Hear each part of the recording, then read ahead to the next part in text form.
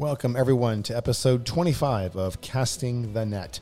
This episode continues the discussion on prayer and where and how to pray specifically. And so they go into great detail about how even Jesus went off into solitude to isolate himself from distraction, and how Jesus' human nature was united to the divine person, and how prayer falls into that, and how it's all related, and how, you don't have to just pray in church. They go over the importance of praying, by yourself and carving out time specifically to do that, to just, pray and reflect. So great episode, continuing our discussion on prayer. We hope you enjoy episode 25, Casting the Net. Hi, I'm Father Dave Nuss, together with Father of Four, Rick Lingvai. Welcome to Casting the Net.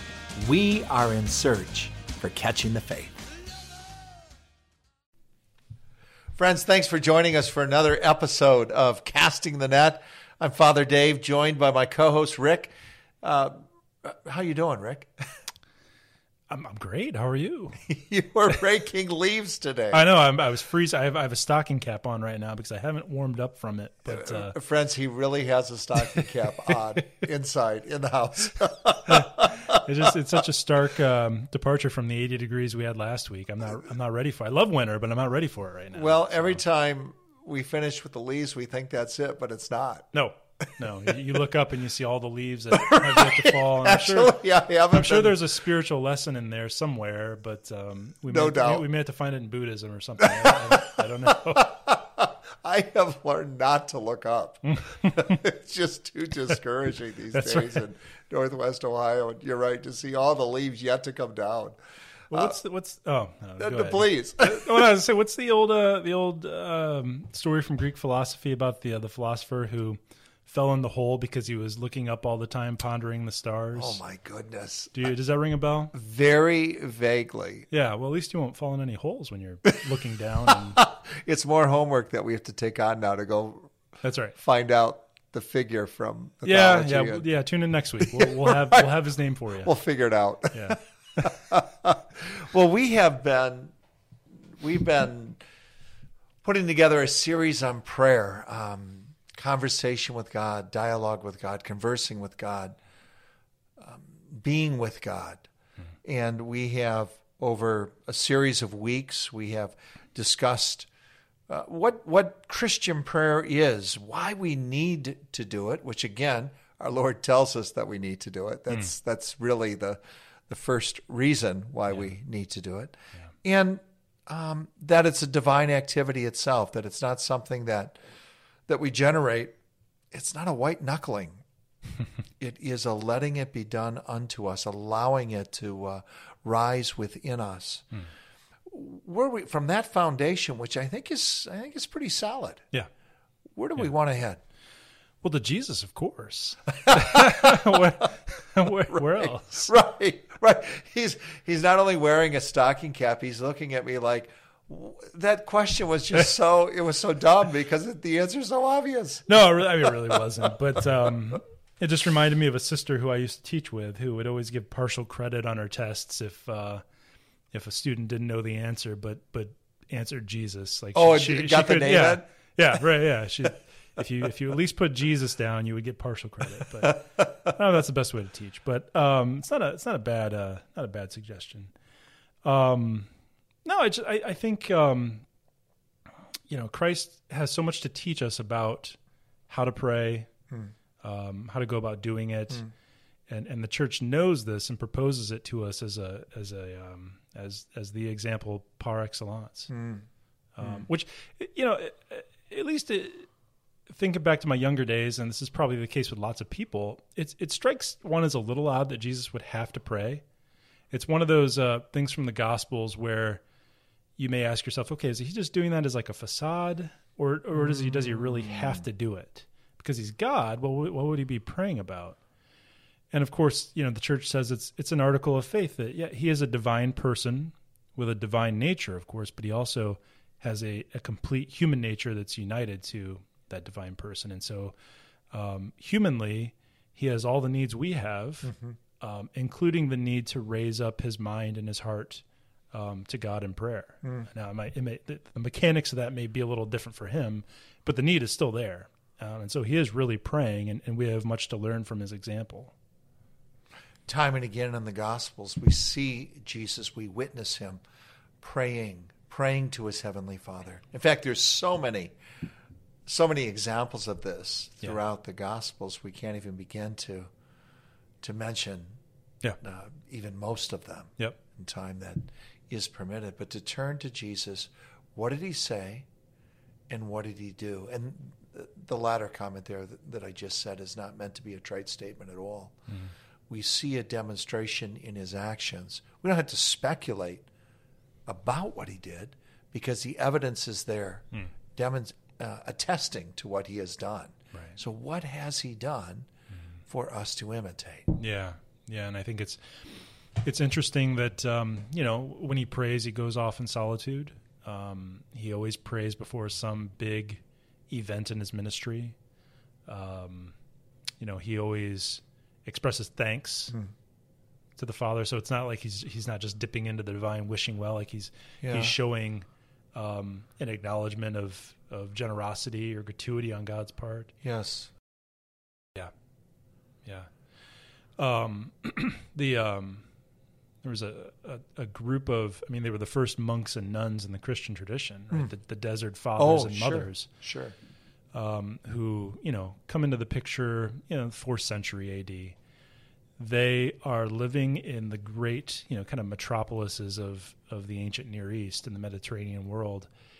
And they see it pretty plainly. Like the demands of the Christian life are so serious to be taken seriously that they didn't think they could get it done in urban centers, in living in the city full of distractions and full of things to get them sidetracked with. And so they took off into the deserts of Egypt and Syria and Turkey, terribly remote areas, hoping to effectively disappear from the world. Not because they thought they were supermen and women, because they knew they were weak. Yes, they knew they needed that. Yes, just as Christ needs it. Yes. And so, in our world where we feel pulled in a million different directions and we're just bombarded by stimuli, lights and sounds and noise, and it's all, not all, but much of it is necessary. We have duties too. It's so critical for us to take a cue from the Desert Fathers and even obviously prior to that from Christ himself, to carve out some time, find a place, and commune with God by prayer. How do you do that as a father of four? Yeah. And you're in the house, you're with the kids. Yep. It's not something that's just going to happen. You have to be deliberate about it. You have to, for me, it's gone so far as to like setting an alarm on my phone. There are times when something's going on where I can't respond to the alarm, but in the evenings when things have quieted down and the alarm has gone off, I know that, okay, now's the time. I need to do this. I need to be intentional and deliberate about it. And Christina will join me from time to time, and she does her own thing too. And you have to make the effort. Otherwise it's not just going to fall into place, and that's, I think, a great insight from the Desert Fathers and Mothers and the routine that they develop as monks and nuns. Yeah. It's something we could really learn from. Yeah. The habit of praying, the practice of praying. Right. And to do so regularly in time of day and also place that is selected, that there becomes a familiarity of routine. Yep. That is powerful over time. Yeah. Right? They need to be less reminded about when I'm going to do it because they're already aching for that encounter with Christ in that moment. Yeah. And so even in the midst of enormous responsibilities and flurry of activities, as is family life, still being able to carve out time to do that, to choose time to do that, and I suppose helping one another to do that in terms of spouses. Yeah, the beauty of the married life. Yeah. And the beauty of fraternal correction. I can't. The word fraternal correction or the term fraternal correction comes to mind for priests. I don't know how that would work for a diocesan priest, but just being held accountable by your brothers. So yeah, that's that great lesson to be learned for us. Yeah, and even to create a space in the home, then might want to suggest that again. Sure, ideally we would also be able to pray regularly in our parish church. Yeah. But that church may or may not be accessible. Right. For demands of the day. And also, sadly, in many cases, churches are not open themselves and comfortable and available in ways that some of us formally remember them having been open and comfortable. But to do that, so maybe in home it's a particular room, it's a place in the room, it's a corner in the room. I remember an evangelical Protestant movie called The War Room. Did you ever see that? No. And it was, I remember watching this several years ago. And as I recall, the heroine in the movie, who herself experiences a deep conversion throughout the story, carves out her prayer space in a bedroom closet, and kind of empties it out and creates like a little monastic cell, the only place in the house. I might have those details a little bit skewed, but I remember being so deeply moved by the passion within her, which is Christ himself aching for that encounter, to which she responds, and then shapes, perhaps from a worldly point of view, an absurd space, right? Cleans out this closet because that's going to be her prayer space, which was christened as the war room. Where the real spiritual battle took place, to be fortified.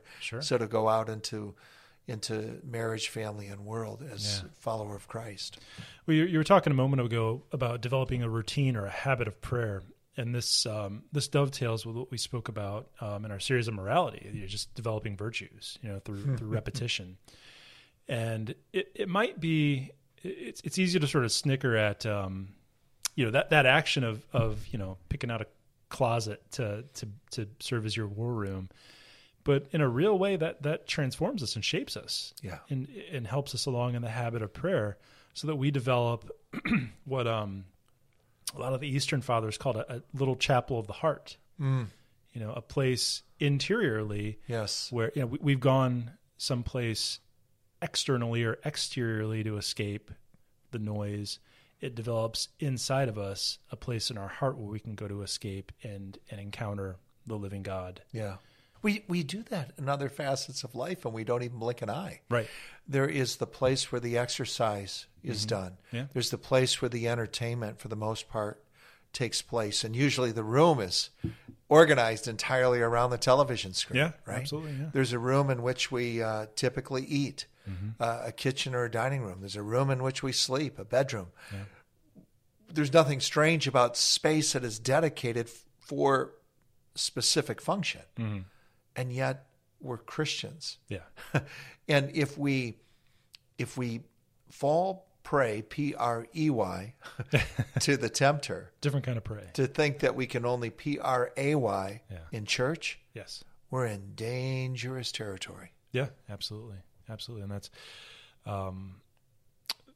the value in a lot of other forms of Catholic prayer as well. I think that's one of the real attractions of the Rosary, for example. Just the extraordinary flexibility of that devotion. You can pray it on your commute. You can pray it, in the privacy of your own home. You can pray it together with some friends somewhere. And in that respect, it's a beautifully humane and human prayer. Yes. Because it allows us to, place ourselves before, in our meditations, place ourselves before the incarnation, life, death, and resurrection of Christ himself. Right. Again, looking at Christ. Yeah. Looking to Jesus. Yeah. A presence, which is, that's another lesson that Christ teaches us in his prayer life, placing himself in the presence of the Father.